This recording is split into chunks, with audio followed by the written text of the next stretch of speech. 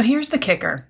I can't tell you the right answer because all the right choices you make in a mid-century kitchen update are going to be based on your life, your home, and your needs.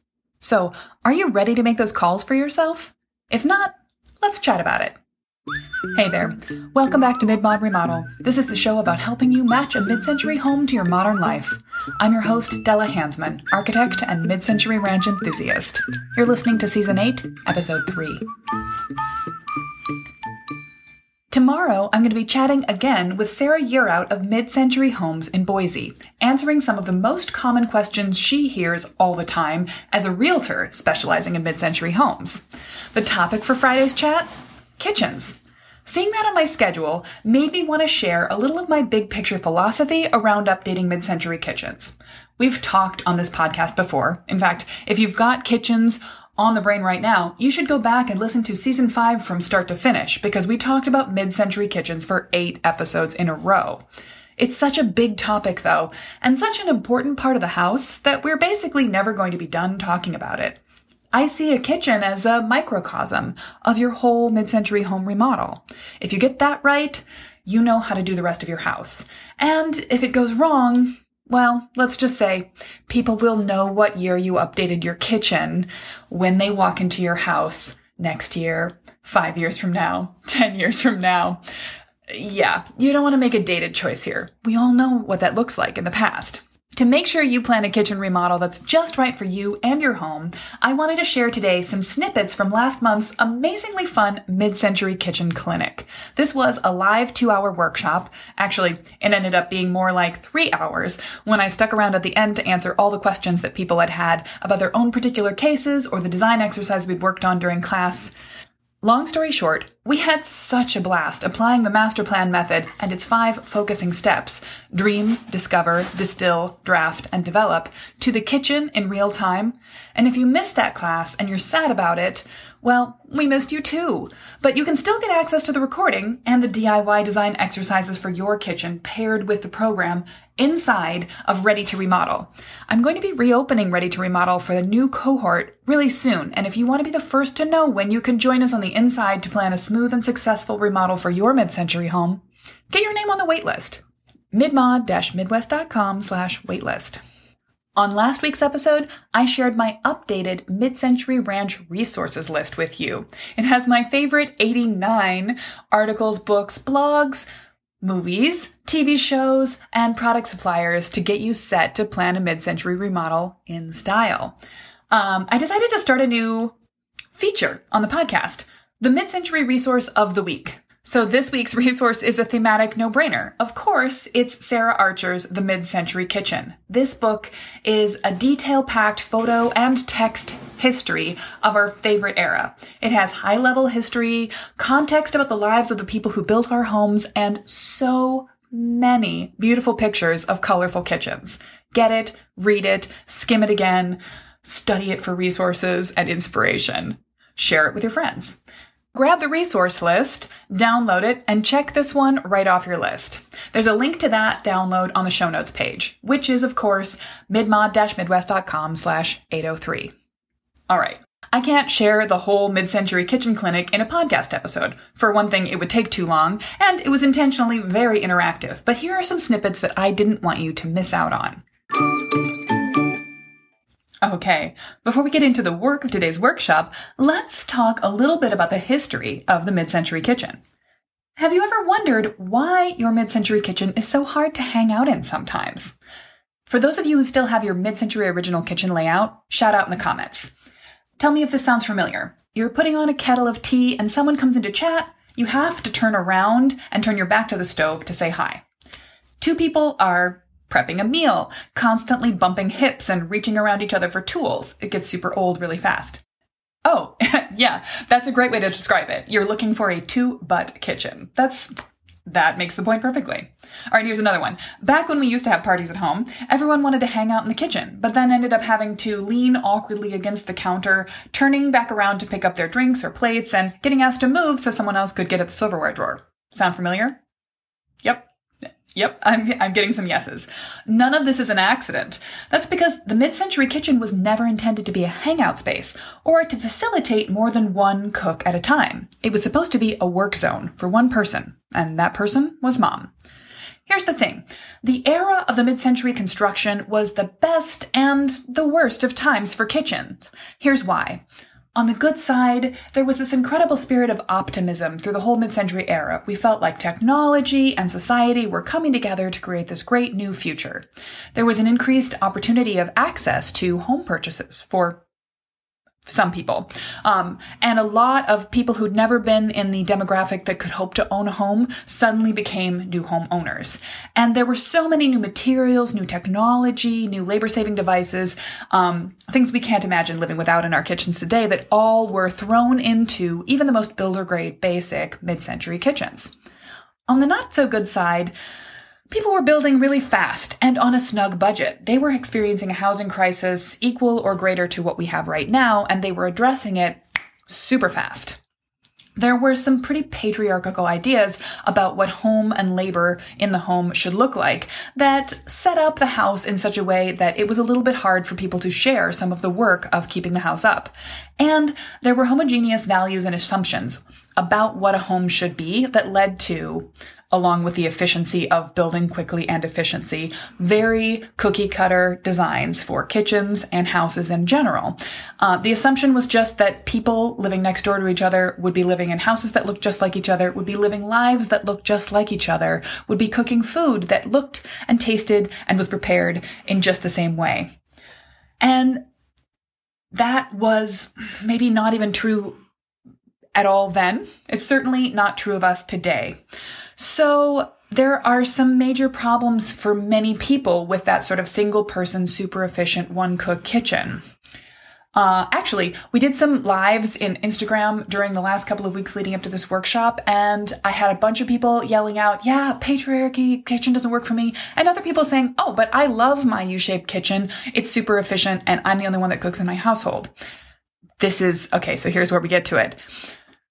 The fun, the history, the background of why a mid-century kitchen is the way it is, none of that actually matters to your kitchen, because your kitchen is not one-size-fits-all. I can't tell you what's the right design for your mid-century kitchen because all the right choices you make in your mid-century kitchen update are going to be based on your life, your home, your needs.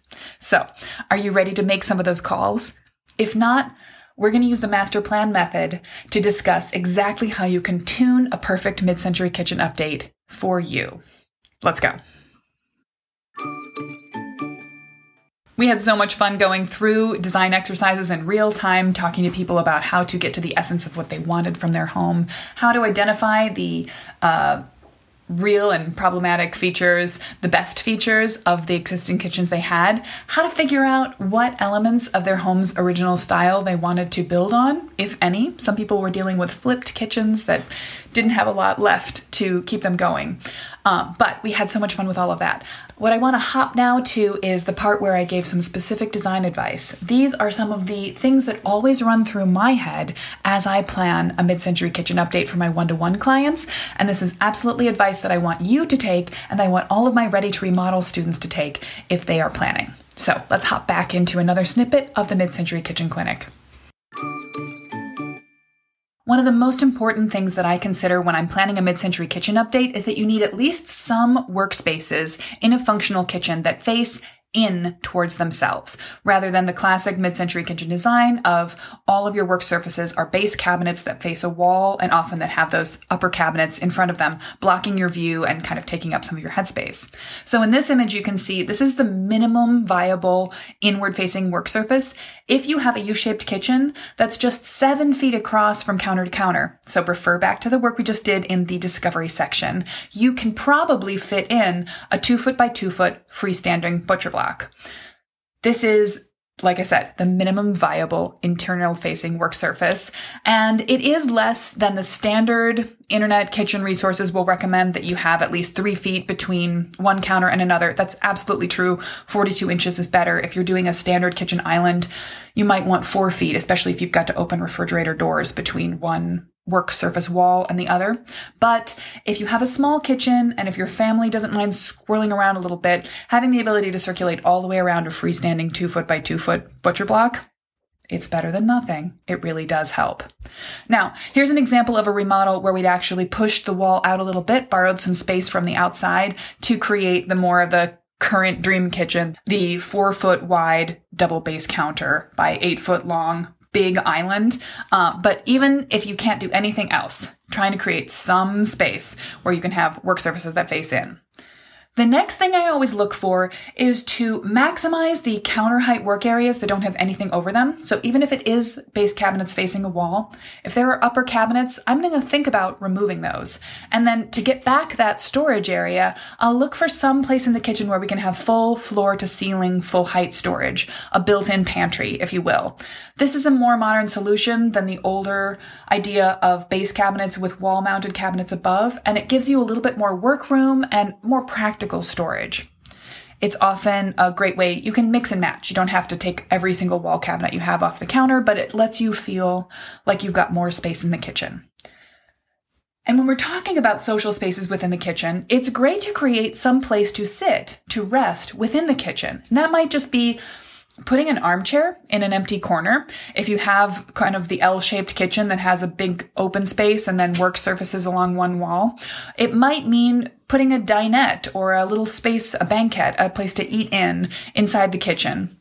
It can be really nice to take a break between prep and just sit down with your coffee cup inside the kitchen space rather than having to go away to another area. It's also nice if you're working while keeping an eye on something, if you're working on your laptop, or for that socialization inside the kitchen. One person is cooking or 2 people are cooking and someone else is hanging out, doing their homework. Having a space to sit and be at rest inside the kitchen footprint is always really useful. Now, when I'm thinking about creating space inside the kitchen, one of the tools I use is to use light to create different types of spaces. So I'll often use pendant lighting to create a little bit of a separation between 2 more open areas. A line of pendants over the top of a peninsula or an island can help create a visual artificial wall that divides a more open concept space up into smaller subspaces that feel more human scale. Lighting, particularly sort of dramatic lighting that looks beautiful even when it's off, can really be used to define areas of the kitchen. You can also use light when it's on to highlight specific task areas. So you want to use light for beautiful objects, pick beautiful pendants, use it to create space, but you also need just light to shine on the work that you're doing. So in this image, you can see working at a counter. The classic kitchen design, I have this in my mid-century kitchen, I haven't updated yet, is that you've got basically one central kitchen light in the middle of the ceiling, like here, and it shines on the back of your head while you work at a wall-engaged counter, and then you create a shadow with your own body that makes the place that you are working the darkest spot in the kitchen. That's so silly. So you can fix this in a quick fix. You can get stick-on undermounted lights and put them under your current wall-hung cabinets. Boom. If you're doing a more involved remodel, you might think about placing can lights almost directly at the counter edge so that you don't create a shadow with your head of the work surface that you're doing at the counter. And you can actually augment those, as you see here, with an undershelf or an under cabinet light at the same time.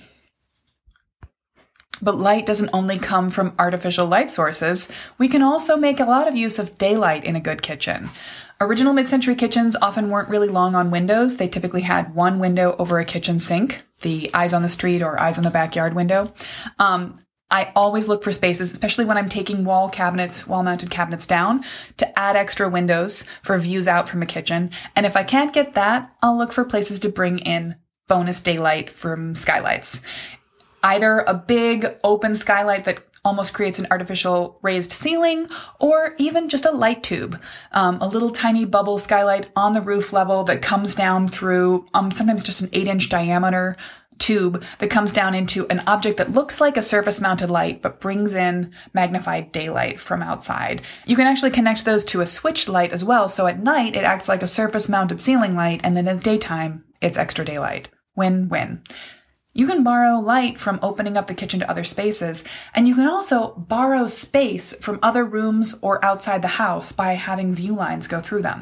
This is an example of a kitchen that was really long. In fact, this is a problem most of us don't have, a too big kitchen, a kitchen and dining space next to each other that just felt very oversized, empty, and cavernous, but at the same time really long and narrow. They were attached to an existing deck that was outside the house, but they weren't really operating as connected spaces. By changing the configuration of the windows a little bit, and by changing the design of the deck such that it had a little bit more of a boundary around the outside and some built-in seating in the opposite corner from the kitchen, we were able to change that long rectangular space into the psychological effect of a big square space that felt much more open and flowing, and also enticed the family to go out and make better use of their beautiful deck. You can also borrow space from other rooms inside the house, either by removing walls or even just opening up interior windows so you can have longer views. Anywhere you can see further, even if your actual foot space, like in a galley kitchen, is relatively small, you will feel less confined. You will feel like you have bigger access to bigger spaces. Now, here's a design thing I often have to make sure I'm introducing into a kitchen because most mid-century kitchens are very multi-access spaces. My own has doors going to the former breezeway, now mudroom, to the dining room, to the basement down the stairs, and to one of the bedrooms. 4 doors in a relatively small space. And this is super common. It's very common for a mid-century kitchen to have an outside access door. And often, there's not much space originally designed into the kitchen to create a drop zone to screen out all of the things of outside that need to be set down when you come into the house. It's great to have easy access to bring in your groceries, but it's much more inconvenient to make the kitchen the place where all of the shoes and coats and backpacks accumulate. So one thing we often add in our one-to-one design work with a mid-century kitchen is a drop zone, a mini mudroom along one wall. Even if there is a mudroom somewhere else, or if we can build a mudroom off of the kitchen to create a space to catch those spaces. Here's an example where it's just shelves, hooks, and a bench next to the kitchen door. And here's an example where we actually pushed the kitchen back, relocated it, and borrowed a 10-foot by 6-foot space next to the kitchen without a wall separating them, but with low shelving to catch extra things. And it has a bench and closed storage for you to put away all the outside things and then come in. You can actually put your groceries onto the counter as you come in, but then sit down and take your shoes off. Very convenient. Okay, last design trick that I always think of is that I love to raise things up off the floor. If you can do wall-mounted cabinets, if you can do wall-hung shelves, if you can basically, in some places, break up the contact between the heavy cabinet objects and the floor, you can instantly create more of a space that seems to flow from one to another. If you're going to have a divider, a wall between your kitchen and dining room, if you want to dissolve some of that structure, by which I mean, take a sledgehammer to it and reconstruct it, you might think about having not just a window height opening, but having some divider, some storage space so you can't walk right through the whole opening, avoid the open plan emptiness, but make sure that you could roll a soccer ball across the floor from one space to another. And this just really creates, again, that psychological sense of more space than you have to work with. You can magnify your spaces by borrowing between one and another, by having a little extra room. Total sidebar off the topic of kitchens. In a bathroom, this is even more important because it's an even smaller space. I am such a huge advocate of wall-mounted everything in a bathroom. And for one other reason that applies to the kitchen. Not only does it make a small space feel bigger, but it's easier to clean. In a space that you're going to be keeping hygiene in mind, you want to think about what's easy to clean up, and anything that doesn't touch the floor. It's easier to keep the floor clean. It's easier to keep that storage surface or fixture clean. Those are a bunch of the thoughts that run through my head every time I walk through a kitchen design with a one-to-one client, and I wanted to make sure that all of those concepts were in the air. I was asking my Mid-Century Kitchen Clinic attendees to take notes on which one of these seemed more relevant to their own kitchen, the challenges that they face right now. I'm wondering which one of these seems like the most pressing challenge and the best solution for your kitchen. Do you lack space, storage, natural light, evening, artificial light? What's the thing that drives you the most nuts about your kitchen? I'd love to know. And if you have more kitchen thoughts, you want more kitchen tips, I hope you're going to tune in tomorrow on Instagram to check out my chat with Sarah of Mid-Century Homes in Boise. We're going to be talking about all the frequently asked questions about kitchens. Next week on the podcast, we're going to be talking about meeting yourself where you are. Not taking on too much, but also not taking on too little with your remodel plans. I'm always excited to talk about this topic because I think that no one needs to hold themselves back from living in a home they love. There are always manageable steps you can take at any level to tweak your house to make it more your home. And for now, if you have mid-century kitchen questions, send me an Instagram DM. Reply to one of my emails. I would love to talk to you about your mid-century kitchen and what you need to do to it to make it great for you.